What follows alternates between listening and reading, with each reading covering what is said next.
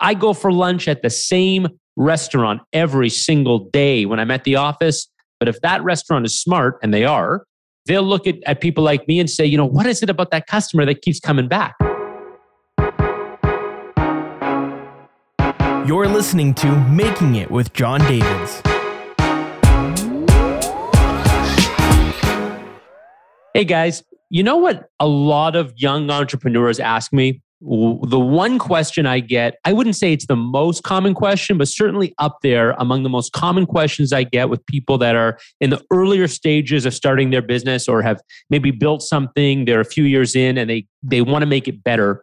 How do I know if it's time to pivot my business? Or how do I know if it's time to go a different direction? Not change what I'm doing entirely, but just make it better, make it a little better because it feels like it's not really where it needs to be.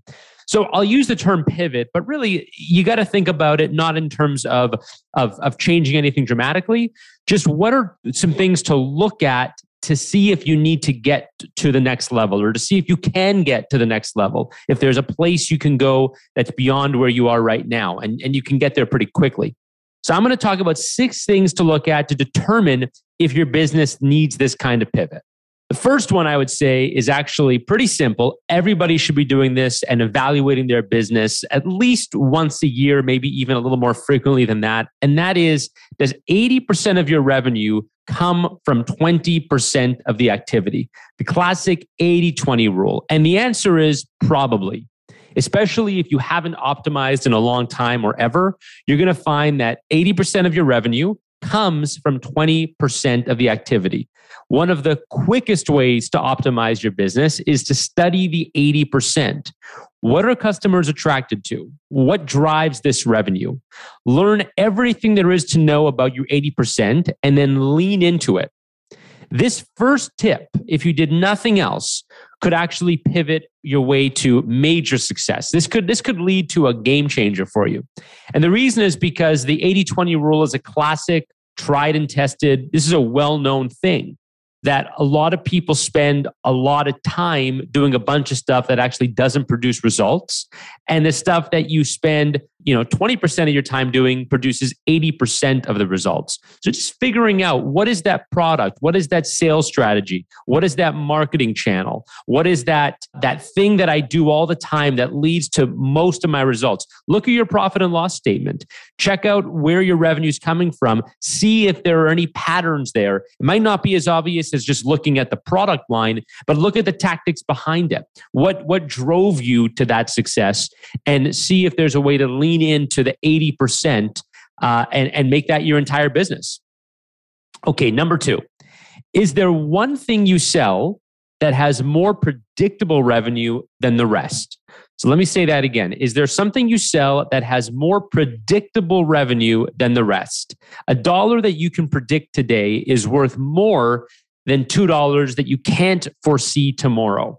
And it's not because of anything like, I'm impatient, I don't want to wait for the money. I want to be able to know where the money's coming from and how much is coming in. Predictable revenue allows you to plan and act with confidence. Unpredictable revenue keeps you scrambling. Even when it comes, the fact that you didn't know it's going to come will leave you without a plan. You need to focus your attention on growth, and predictable revenue lets you accomplish this. If there's one product you sell with predictability, lean into it. It will take you a long way. I ran a business. One of my earlier companies did a lot of revenue, really, really good business. It was profitable. Our revenue went up every year. One problem was that it was all transactional revenue with little to no predictability. A customer would come in the door on a Tuesday and they'd want the product out the door on the Thursday. And we didn't know on the Monday, a day prior, that revenue was even going to come in. How do you plan a business like that? How do you hire? How do you scale? How do you plan out what the next quarter or the next year is going to look like? It's just impossible. You can't make investments in the future if you don't know with any predictability what's going to happen. So check around for what you're selling, check around for how you're selling it, and see if there's a way to increase the predictability of what you do. Number 3. Is there one thing you sell that's stickier than the rest? So this is about repeat clients. And repeat clients are great because they take away a lot of the headaches you face as a business owner. You win a new piece of business today and you know that it will keep paying you for a long time to come. So keep an eye out for sticky products. When you find a sticky product, determine what makes it sticky and reverse engineer that. Can you apply that same stickiness to other things you sell? Can you sell more of it? And if so, go for it. Now, the easiest reference to think about here is something like real estate or a SaaS software product. Let's take real estate for a second. When you rent out your rental house, so your rental property, and you get paid, let's say $2,500 a month in rent, you got a pretty certain expectation, I would say pretty much 100% if you've got a good lease agreement, that $2,500 a month is going to keep coming in certainly for the next year and maybe even beyond that. If you have a good tenant, you're talking to them, hey, you enjoying it here? Do you want to stay around for another year? You've got real stickiness on that product. Same with subscription software or an app that people pay a monthly fee. They set it and forget it. Maybe it's a month or a box of the month club or a subscription to razors or vitamins or whatever it is you're selling. Those are the best kinds of products. And those that build businesses on subscription models understand this. They bake it into the DNA of the product. Now, a lot of people don't have the good fortune of selling a product on subscription, but what is it about your product that makes it sticky? Is there some addictive mechanism to it? I don't mean addictive in some type of immoral way, but is there something about it that's going to keep people coming back? Really good example of this in the non-subscription world is something that becomes a daily ritual. Think about where you get your morning cup of coffee from. Think about where you go every week to get that same dinner that you really like or that same pizza because you have a family pizza party. Think about rituals in your life and what those businesses did to create that ritual. A classic example is when the retail industry invented holidays for shopping. Black Friday, Cyber Monday, Valentine's Day, Christmas shopping season, right? These are all just invented by the retail industry because they knew that created stickiness in their product. Learn from the best, learn from what made them so successful and determine where you can find stickiness and where you can manufacture stickiness in your product. Okay, number 4, do you have happier clients in one area of your business? Figure out what makes your clients happy and what is it they love exactly. A happy client says a lot about what you're doing right, and they might have answers to questions that you never thought to ask. So if you have a client that's considered, we call them friendlies. Who are your friendly clients? Who are the ones that just keep coming back with predictability? They love your client. They write nice reviews on your Amazon store. They leave great comments on your Shopify, whatever it is. You like them. They like you. They enjoy you. They're not looking around for competing bids. Hey, you can raise your price a little bit. No problem. You deliver great value. I'm going to keep coming back. I go for lunch at the same restaurant every single day. When I'm at the office, go down the street. There's a restaurant I like. There's a guy there behind the cash I say hi to every day. He knows my name. I don't even have to ask for my order. He sees my face. He makes me my lunch. Right? What is it about me that makes me happy? I could go off a list of things of the reasons I go to this restaurant again. But if that restaurant is smart, and they are, they'll look at people like me and say, what is it about that customer that keeps coming back? So think about your happiest customer and try to reverse engineer what it is that makes them so happy and try to find other customers like them. One last thing I'll say about this, try to be selective with your customers. So many business owners say, well, if somebody wants to pay me $1, I'm glad to work with them. And that's true at the beginning. But as you scale, find your happiest customers and think about where you can attract more people like that. A happy customer will make your life much, much easier. Number 5.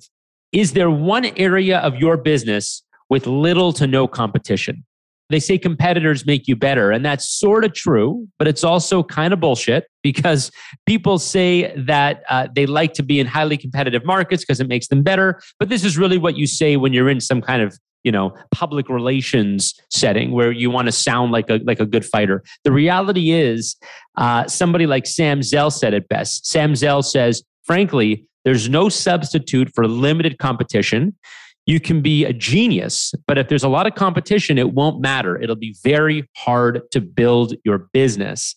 I think I've also heard Sam Zell, by the way, if you don't know Sam, go check out, go Google Sam Zell, phenomenal real estate investor, billionaire, businessman, and just a real inspiration to me.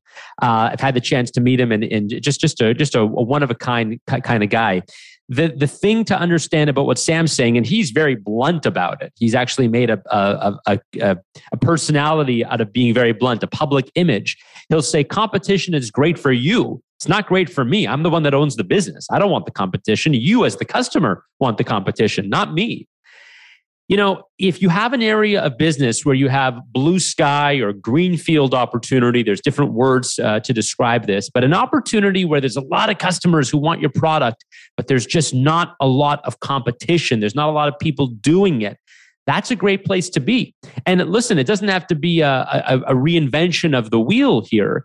You could offer your product in an interesting way. There are plenty of boutiques that are beside a Walmart, but they're not afraid of that Walmart. They're not afraid that you're going to go to Amazon. They know they offer an experience that you have to go there for. It's the product set. It's the people. It's the store design. It's the location. It's the hours. It's a whole collection of things. It's a package that they provide that attracts you. So what's one area of your business where you have little to no competition? Think about that, examine it, and maybe it's something you can lean into as well.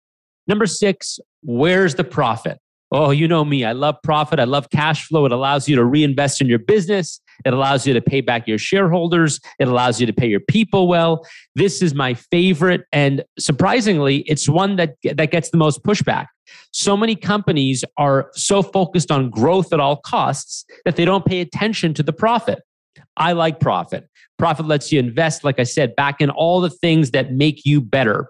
So if there's a part of your business that is more profitable than the others, make it a bigger part of your business. And this is twofold. Number one, for all the reasons I just mentioned. But the second reason that finding your profitable niches is so important, finding your cash cows, is because they allow you to invest in other things. So you don't have, you can say, well, yeah, but I'm not interested in profit. I'm interested in growth. Well, good news. You can reinvest in growth with more profits. So, every time you look at a company, whether it's News Corp back in the day or Amazon, all these companies that reinvest in growth and are able to grow and become these powerhouses, Berkshire Hathaway, another great example, it's not because they had magic powder that allowed them to grow. It's because they had profit. They had cash flow that they were able to invest in more assets, more businesses that were also able to grow and, spit off cash flow. And they kept doing that, right? Amazon is not magic. It has cash coming from one business that feeds the other businesses. If it didn't have that, it wouldn't be able to grow. Where do you have profits? Where can you use those profits to reinvest in growth? All right, let's do the TLDR checklist. Number 1, where am I seeing the most revenue? Number 2, where's the predictable revenue coming from? Number 3, where's the sticky revenue? Where's that coming from? And can I do more of it? Number 4, where are my happiest clients? 5, where's my least amount of competition? And 6, where is the profit coming from? Love that profit. Okay, guys, hope you enjoyed this and hope you can use some of these tips to make your business better today. If you enjoyed this content, I'm going to ask you to do 2 things. Number 1, please subscribe to this channel. Subscribe on Apple, on Spotify, wherever you're listening to this. That'll help us move up the charts. Leave a comment, leave a rating or a review. Makes things better. And of course, follow me at Real John Davids on Twitter, #MakingIt. Want to hear from you, and I'll talk to you guys soon.